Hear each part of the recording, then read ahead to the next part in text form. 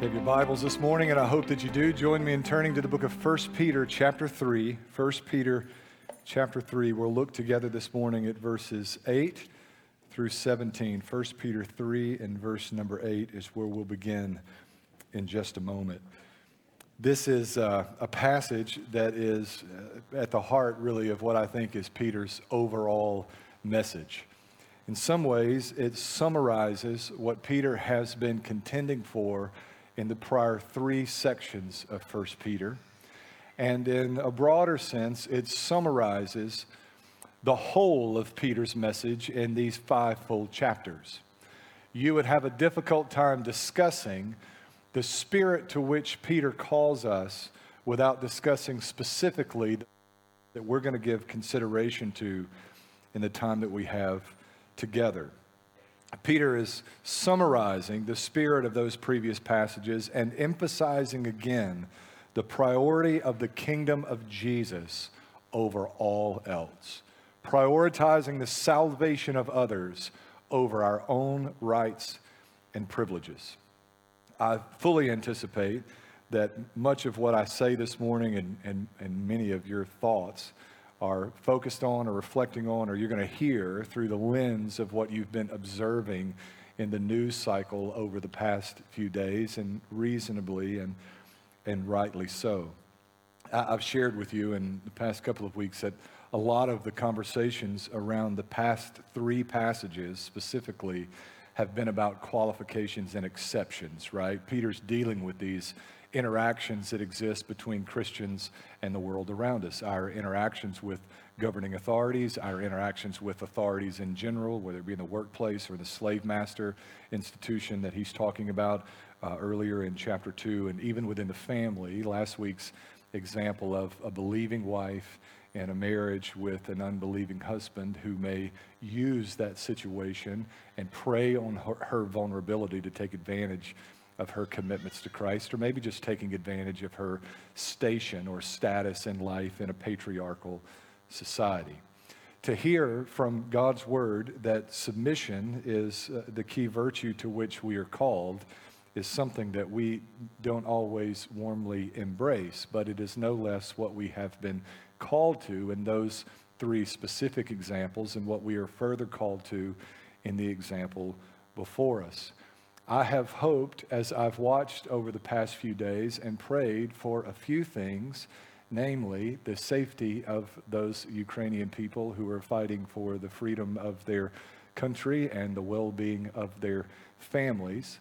But I have prayed selfishly that what we're watching in the news cycle would have the effect of sobering American minds, observing from such distance what is unfolding there. I hope that what we're observing there restores a sense of weight and gravity to terms like oppression, abuse, and injustice. I'm not suggesting that those things don't exist within our country or within our culture, but I am suggesting that we speak of those words in such a cavalier way that we separate them from real meaning. If you want to see example of what injustice looks like, watch the news cycle over the past few days or over the course of the next few days. That's what real oppression looks like. So I hope it has a sobering effect for us.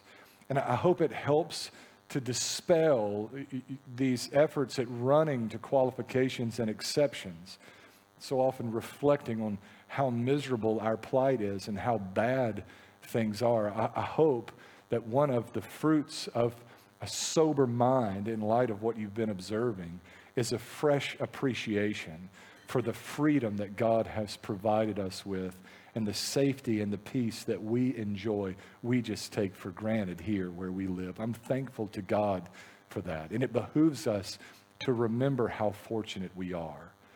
I would have you to be reminded that we enjoy the freedom that we enjoy, the liberties that are customary in our country, not because of the fortitude of our military or any structures or leadership, but by the providence of God and His provision for us, something we should not presume upon, but with great gratitude, thank Him that none of us got up this morning with the expectation that we would fight for our lives or be concerned with the well-being of our families as we made our way to worship. I'm thankful for that.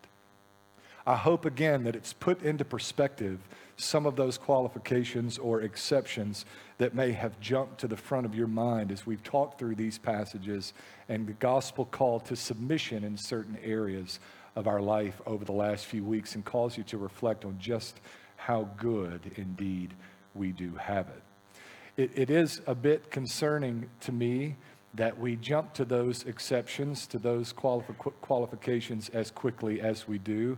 And it leads me to fearful conclusions about our readiness to suffer in real, tangible ways, in ways that legitimately could be referred to as suffering, oppression, or injustice. Such were the circumstances of Peter's audience in Asia Minor. And he readies the church for those experiences in the verses that we're going to be studying together this morning, continuing building on what has been stated over the past few weeks. It is not often that I would point you back to sermons that have been preached in the past. I don't typically walk away feeling as though I've done justice to a passage that has been preached, but I would point you back, if you were not a part of our last 3 sermons in the book of 1 Peter, to those messages, because I am convinced that they strike at the heart of the message of the gospel for Christians in our cultural context. A countercultural call to walk with Jesus with gospel wisdom, even under dark and difficult circumstances. Peter sort of punctuates that in this morning's passage. There is a bit of a soft transition that's happening in the verses that we're going to read. By soft transition, I mean Peter sort of shifts away from these hypotheticals, institutions in society where there are people in a vulnerable position that might be taken advantage of, such as slaves, subjects of oppressive governments, and wives in mixed marriages where a husband may be an unbeliever and therefore would treat her wrongly for her faith in Jesus, or even for other motives or other reasons, to now the real experience of suffering and how we are to regard that without any specific tag to a certain social institution or relationship or interaction. In the broadest sense, when suffering comes, this is how we conduct ourselves. This is how we carry ourselves. This is how we walk with Jesus when hardship comes. And I would add, these are good principles for walking with Jesus in the best of times as well. 1 Peter chapter 3, we're going to begin reading in verse number 8. If you've found your way there, join me in standing out of respect and honor for the reading of God's word. Verse 8, the Bible says, "Now finally, all of you should be like-minded and sympathetic, should love believers, and be compassionate and humble, not paying back evil for evil or insult for insult, but, on the contrary, giving a blessing, since you were called for this, so that you can inherit a blessing. For the one who wants to love life and to see good days must keep his tongue from evil and his lips from speaking deceit. He must turn away from evil and do what is good. He must seek peace and pursue it, because the eyes of the Lord are on the righteous, and his ears are open to their request. But the face of the Lord is against those who do what is evil. And who will harm you if you're deeply committed to what is good? But even if you should suffer for righteousness, you are blessed. Don't fear what they fear or be disturbed, but honor the Messiah as Lord in your hearts. Always be ready to give a defense to anyone who asks you for a reason for the hope that is in you. However, do this with gentleness and respect, keeping your conscience clear, so that when you're accused, those who denounce your Christian life will be put to shame. For it's better to suffer for doing good, if that should be God's will, than for doing evil." May the Lord bless the reading and the preaching of his word. You may be seated. We might ask of the Apostle Peter, what does it look like to be a follower of Jesus under less than ideal circumstances? The answer is found in verses 8 and following.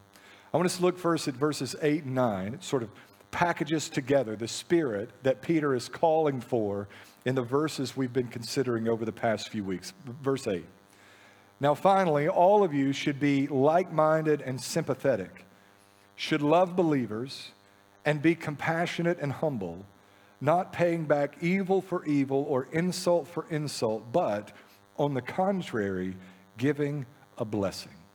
This is the kind of gentle, meek, mild, lowly, humble spirit that we've been called to in the three submission passages that come before the one before us this morning. We should be like-minded, Peter says, which is to say we should seek commonality. We should be of one accord. We should be of one mind, single-minded in our focus on the advancement of the gospel. Gaze fixed on Jesus. Be like-minded. And be sympathetic, Peter says, which is understanding of those around us who may struggle in an area or vary or express some difference with regards to a position that is not of central focus for us. Be like-minded and sympathetic. We should love believers, Peter says. Oh, how we should love believers. Do you realize that you have a special obligation to love brothers and sisters in Christ? Even when they say things or they do things that may rub you the wrong way, you have a special obligation to love believers. I don't understand the absence of this virtue and so much of what is calling itself Christianity. I don't understand where it ever became a part of the practice of our faith to parse every word and investigate every brother or sister in the search of some reason to find foul in their experience. The Bible calls us to be like-minded, to be sympathetic, to love believers. I remember when my oldest son came to faith, when Trey came to faith, when he believed, being struck by the realization that even for my son, now as a believer, I had a higher obligation to love him as a brother than I had before. We are to love, and I don't know what it's going to take in our culture to rectify this situation, but I suspect it's going to involve a great deal of suffering. We have confusion and turmoil and hostility at every turn in our culture. And rather than embracing one another in the common bond of the gospel, there seems to be this inclination toward investigating every matter in a person's life and parsing every word that they say to make sure that they accord perfectly with us on every tiny, detail-specific issue in our life. What we're called to here is a warm embrace of the brotherhood to see the kingdom advanced above our agendas. Love believers, Peter says. Be compassionate, just to say, feel real mercy for those who struggle. Weep with those who weep. Be understanding of the struggles, even the sin struggles of others. Be compassionate and be humble, esteeming others more highly than ourselves. Verse 9, Peter says, we're not to pay back evil for evil or insult for insult. On the contrary, give a blessing. When we're attacked, we don't retaliate. That's not our default heart position, to retaliate when the insult or the accusation or the physical attack comes. We addressed in weeks past that there are circumstances under which we take a defensive posture when providing for the needs of those in our care, even providing for or protecting the value, the sanctity of our own life, the life God has entrusted to our care. But the default position is one that esteems others more highly than ourselves, even when our rights and privileges are imposed upon. We don't return insult for insult or attack for attack. We don't pay back evil for evil. On the contrary, we are called upon here to give a blessing. I have watched with such amazement, and I have been moved at what I have observed in the courage, the bravery of the Ukrainian people over the past few days. And I think in my heart, at least, I suspect this is true for others, I begin to look for areas of my life where there can be an opportunity for an outlet for that kind of bravery and courage. The reality is the circumstances under which bravery and courage exhibited in those ways are really rare opportunities. You as men especially should stand ready for those opportunities, but maintain the posture Peter describes as the default. Now, what we'll do in our sinfulness is we watch what we watch. We're moved by that, right? I remember as a little boy, my parents finally, they would not let me watch the Rocky movies because I just pound on my sisters for the rest of the day. You just sort of get wrapped up in that. You're looking for somebody to sort of tussle with a little bit. No more Rocky movies. No more Rocky movies and no more Rambo. There were booby traps all over the house. And you'll watch things like this even as an adult and you're moved by that. And it's good that we be moved in that way. I can't tell you the number of times I've thought to myself, now I'll go to war behind a president like that. You want to pack up and load some ammunition and go to the front, But what we'll do in our sinfulness is we'll begin to create in our imagination circumstances tailored to fit that situation so that we can exhibit this courage and this bravery we see before us. We're moved by that, so we want to act on that in some kind of way. Now, I just want you to be reminded this morning that those windows of opportunity are rare, but that real bravery in the 99% of the rest of our life, real bravery looks like the meekness, the tenderness of our Savior Jesus, who feared not the laying down of his life unto death for the well-being of others. That's gospel courage. That's gospel bravery. And it's far more difficult than the machismo we often associate with heroism, like what we see. And it's good that we do. It's a noble thing that we're observing. It's a moving thing that we're observing. But praise be unto God, those are not the circumstances under which we live today. And until they are, we have been called upon to set this as the default position of our heart, that we would return not evil for evil or insult for insult, but on the contrary, we would give a blessing.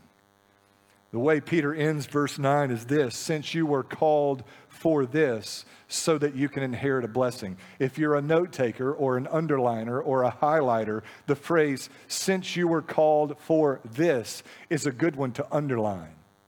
This is the second time that Peter uses that terminology, and he'll use it again in 1 Peter. In each of its three occurrences, it comes in the context of suffering. You were called to this, and the this is suffering. 3 times Peter says, you were called to suffer. A part of what it means to be called to faith in Jesus is to take up the cross, to endure suffering, to bear with the indignities of following after Christ, to fill up, Paul says, the sufferings of our Lord Jesus Christ, bearing with the hardship of walking with him in a world that is not our home. You were called to this. You shouldn't be dismayed. You shouldn't be taken aback. You shouldn't be discouraged. You shouldn't be confused when suffering comes. But understand that you were called to this. It comes in a variety of different ways. But it ought to serve as affirmation to us that something is right when there's hardship to be endured. There are these windows in my life when things are just going swimmingly. And I look around and go, uh-oh. And then there are times in my life where now, early on, I can't say it was this way, but now things are just bad and they're difficult and they're hard. I don't feel well. Maybe there's grumbling. Maybe there's some kind of issue to deal with, frustrations in a variety of different areas. You just can't seem to get traction. And I think to myself, we're in a good spot. This is it. The Lord's up to something here. You see how that's a reversal of the way we often think? So often we misinterpret the events of our life. Paul said, all who desire to live godly in Christ Jesus will suffer persecution. Difficulties will come. In that second missionary journey, Paul circles back to encourage the churches, to strengthen the churches. Do you know what his message was? Through much suffering and tribulation, you must enter the kingdom of heaven. That's not exactly your best life now, right? He's saying this is a part of it. Rather than being dismayed or discouraged by suffering in the present hour, be affirmed in that perhaps God is up to something. Paul would write, there's a door of opportunity and there's much opposition. He would discern the opportunity by the level of difficulty before him. If it's hard, surely God is in it. You are called to this. It comes in a variety of different ways. It can be external things. It can be things happening to you, things happening around you through no fault of your own. It can be internal things. It can be sickness. It can be depression and discouragement. It can be any number of things, temptation in general. But you ought to anticipate that there's going to be some level of difficulty that comes with the call of Christ that says, take up the cross and follow after me. What Peter's calling us to here in verses 8 and 9 is a consistently Christian system of values. One that determines to follow Jesus faithfully, not on the basis of the circumstances of life. Are y'all with me? There's this common thread runs through all of Jesus' teachings. What we do from day to day, from moment to moment, is not dictated to us by the circumstances of our life or the environment in which we find ourselves. Whether everyone around us is doing what is right and what is good and what is wholesome or not, we follow faithfully Jesus. In the best of times and in the worst of times, these are the values we consistently hold without exception, without qualification. This is who we are to be. Verses 10 through 12, Peter cites a lengthy passage from Psalm 34, a psalm of David. And here's what David wrote, beginning in verse 10. For the one who wants to love life and to see good days must keep his tongue from evil and his lips from speaking deceit. He must turn away from evil and do what is good. He must seek peace and pursue it, because the eyes of the Lord are on the righteous and his ears are open to their request.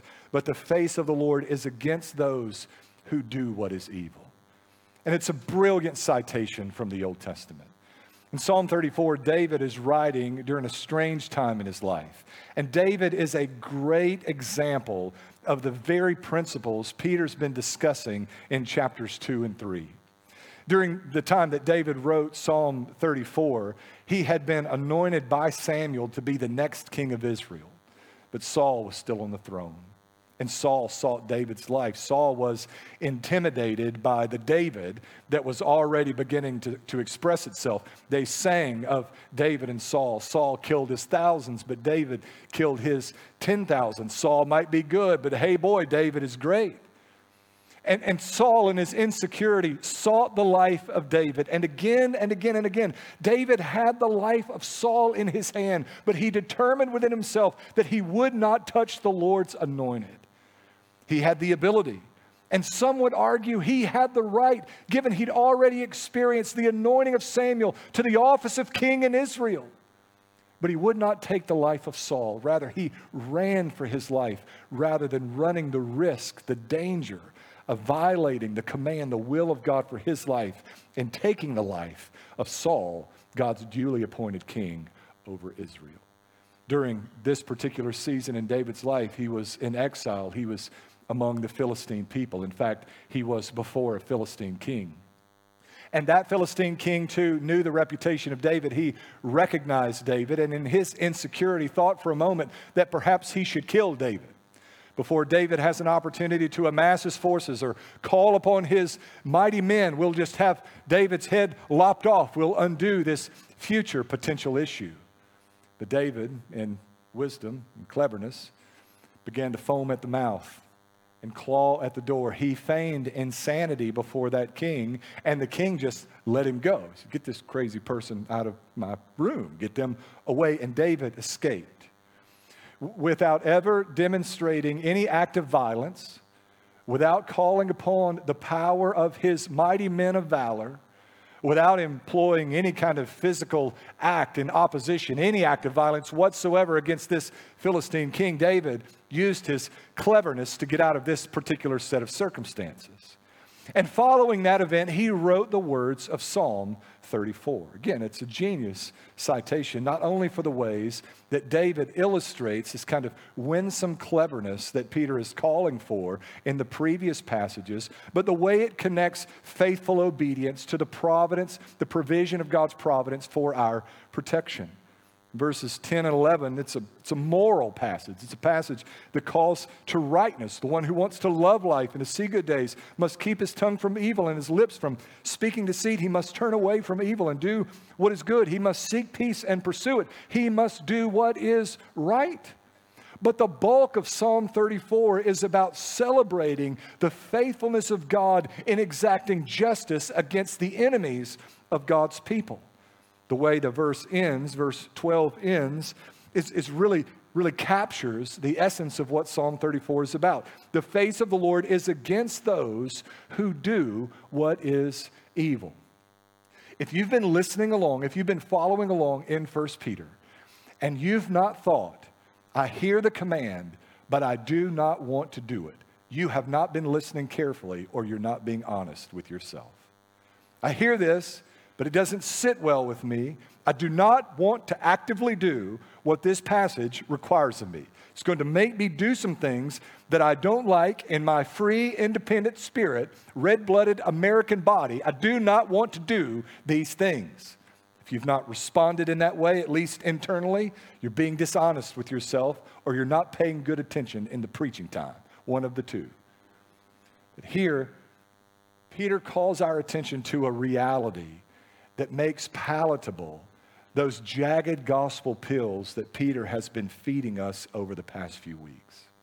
Here, Peter gives us a passage that reminds us to rest in the justice of God, in the notion that there is coming a day when the perfect justice of God will finally and forever, without exception or technicality, be served in all the earth. That's what verse 12's conclusion points to. The face of the Lord is against those who do what is evil. Now, when a New Testament writer cites an Old Testament passage, what they're doing there is importing the entire context of that Old Testament passage into the New. You've perhaps heard me say this before. If I were in conversation to say to you, I once was lost, but now I'm found. I was blind, but now I see. I have, in that moment, imported the theology and the nostalgia of Amazing Grace and all of its lyrics into the conversation with just a brief mention. When New Testament writers cite Old Testament passages, they, in essence, do the same thing. In the largely Jewish ears of Peter's audience, when he cites Psalm 34, not only does he emphasize those verses directly quoted here, but he imports the doctrine and the nostalgic remembrance of all that God had done and said in Psalm 34 into the hearts and memories of those who are listening. Perhaps among the verses they would have remembered as Peter cites these verses was the one that said, I sought the Lord and he answered me and delivered me from all my fears. Or maybe the one that said, this poor man cried and the Lord heard him and saved him out of all his troubles. This man in his poverty, with no recourse, with no ability whatsoever, cried out to God, and in his moment of helplessness, God delivered him from his troubles. Or maybe this verse, the young lions suffer want and hunger, but those who seek the Lord lack no good thing. Boy, that's it, right? That's what Peter's describing. Young lions, brute in their force, powerful in their strength, the ability to tear and devour prey, with a capacity for violence that exceeds that of any man. Young lions suffer want, but the people of God only know the provision of the Father. We lack no good thing. Or maybe those verses that read this way, when the righteous cry for help, the Lord hears and delivers them out of all their troubles. The Lord is near to the brokenhearted and saves the crushed in spirit. Many are the afflictions of the righteous, but the Lord delivers them from them all. Can you imagine what must have run through their mind when they heard Peter cite these verses from Psalm 34?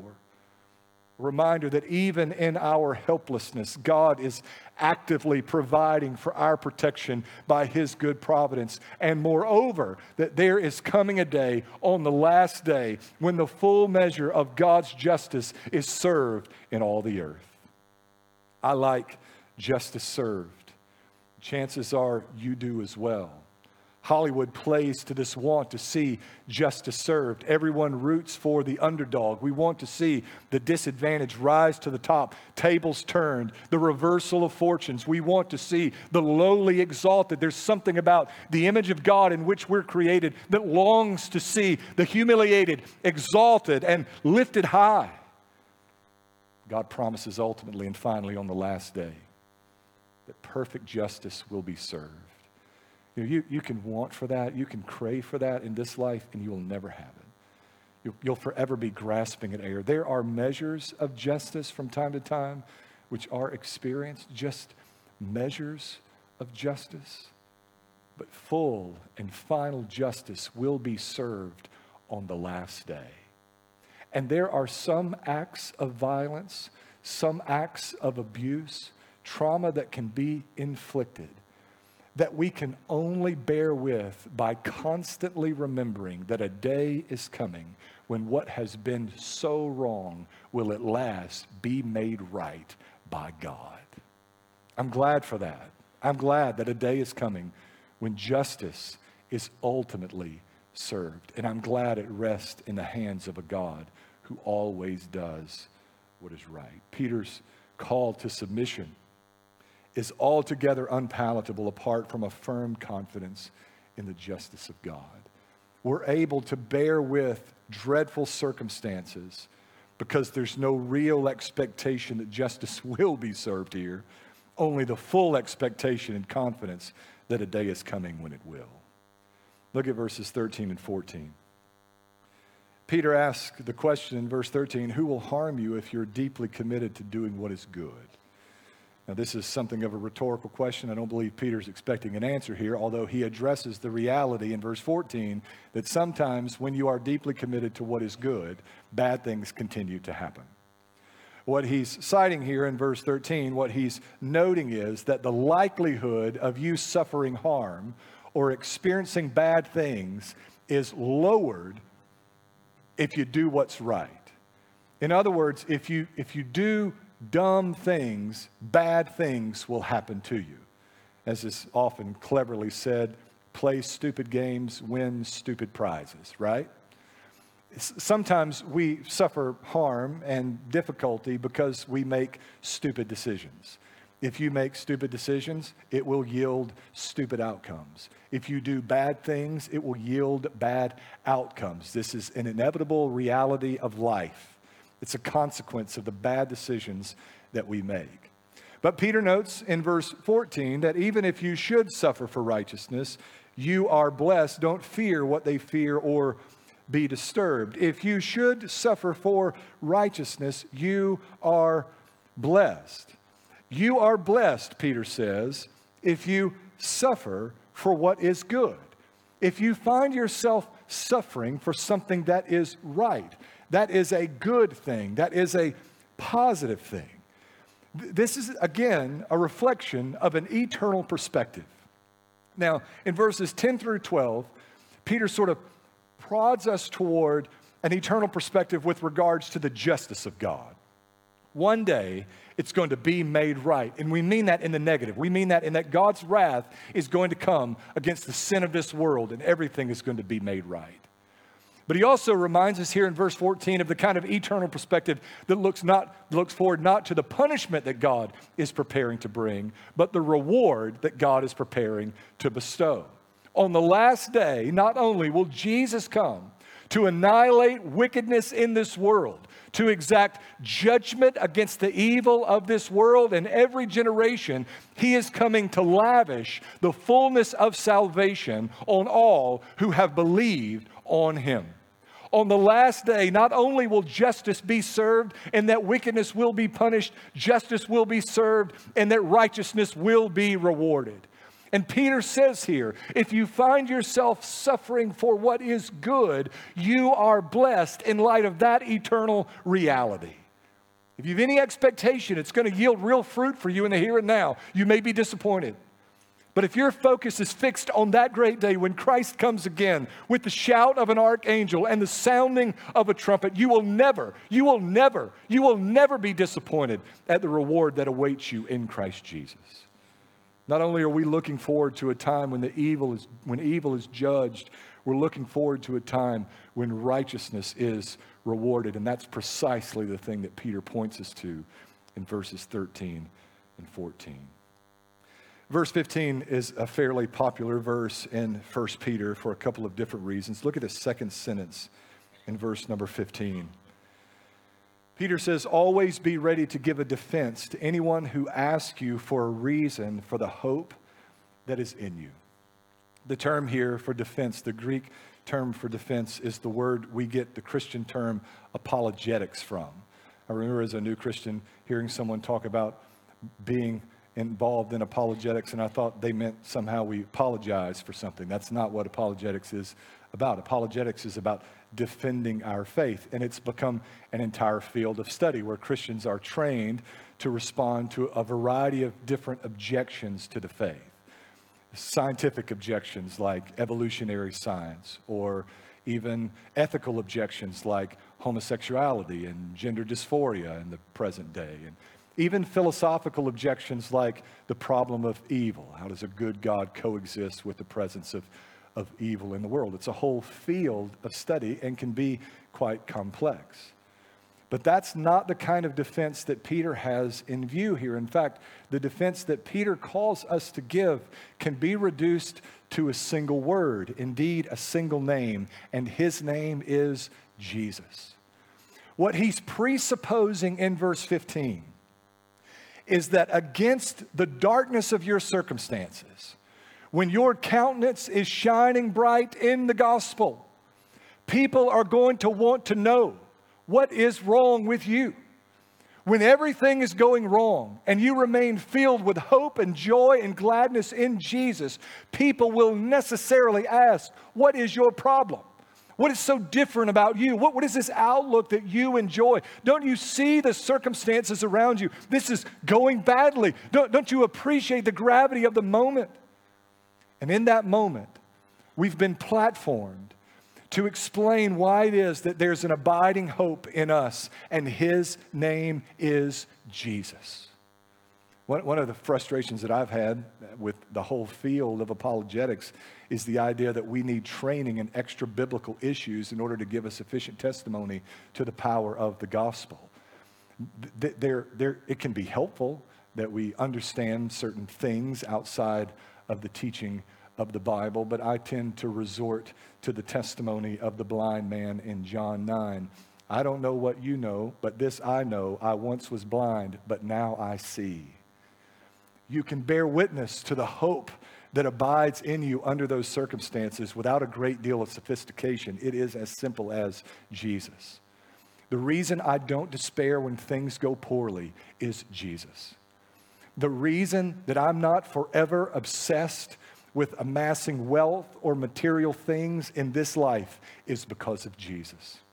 The reason I'm not fixated on so many of the obsessions that are customary for men in the Western world today is because of Jesus. The reason I have hope when the diagnosis is poor is because of Jesus. The reason I would prioritize the spiritual success of my children over their academic or athletic success is because of Jesus. The reason I could rejoice at the passing of those I love the most is because of Jesus. The reason we don't have to fear and dread death is because of Jesus. Everything about the gospel is communicating to us that we're now to see the world in a radically different way.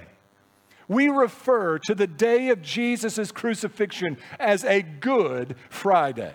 That's the power of the gospel. The darkest day in human history has been turned to light by the resurrection of Jesus, and that changes everything about our outlook and everything about our life.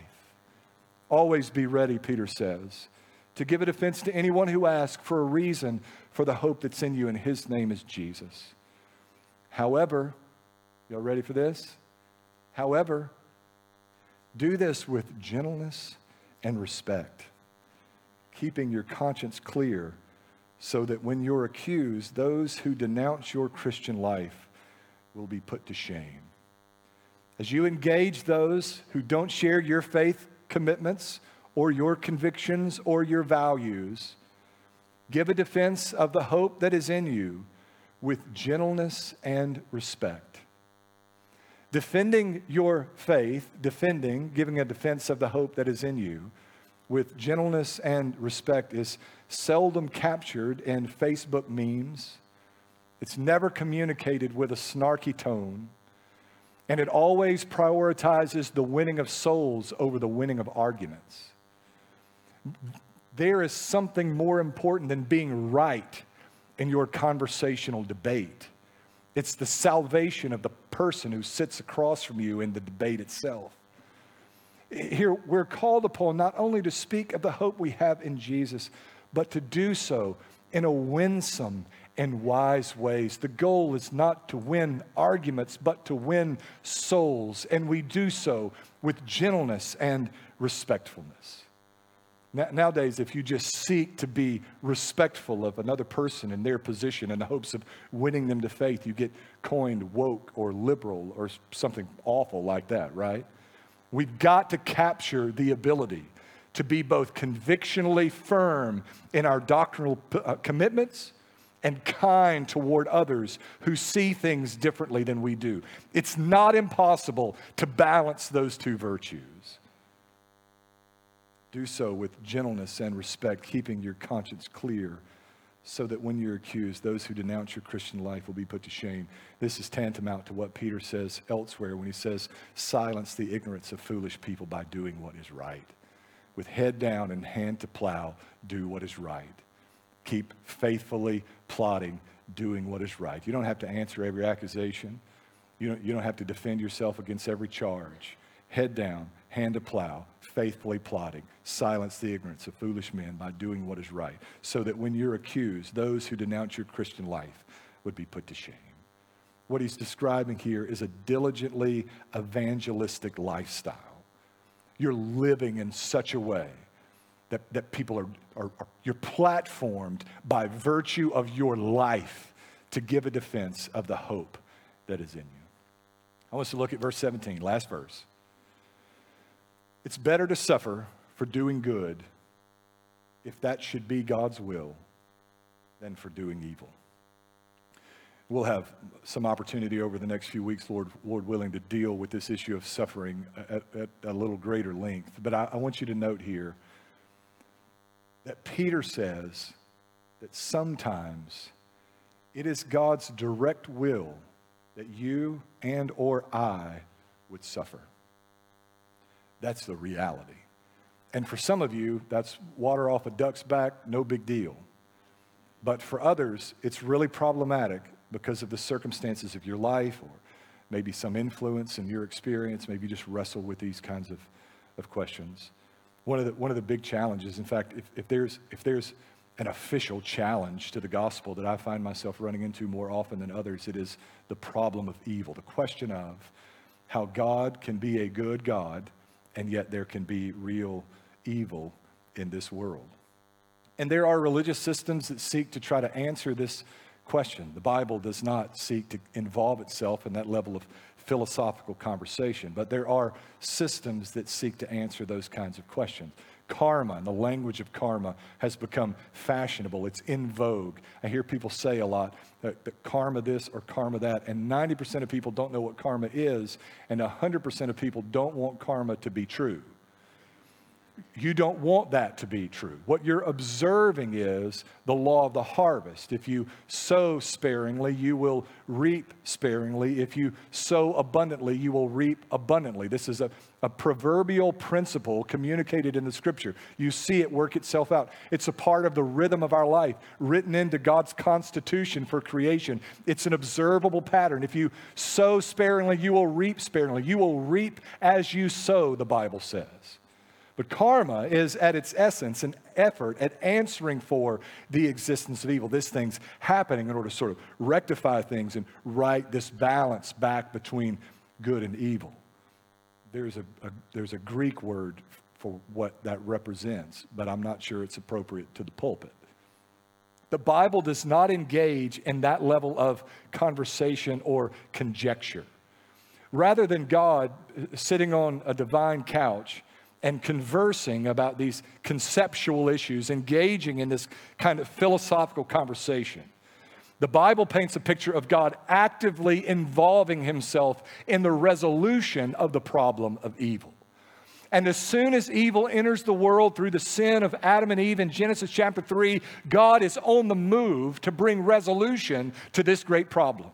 Never answering so much philosophically for its presence in this world or how it coexists with He as a holy God. He only seeks to remedy the issue. I'm glad for a God who doesn't sit in the corner and scratch his chin and converse with others about how this might unfold or philosophically how this works, but who dirties his hand and actively involves himself in the course of human history in order to make this thing right. The climax of biblical history, in fact, the climax of human history, is the act that will ultimately bring resolution to the problem of evil in the crucifixion of our Lord Jesus Christ, who dies for the sins of God's people and is raised again on the third day in anticipation of the last day when Christ descends and eradicates evil in the world and bestows full salvation and reward on those who have come to faith in him. No, the Bible does not participate in philosophical conversations about the problem of evil. God just does something about it. The story of the gospel is the story of God's bringing resolution to the problem of evil.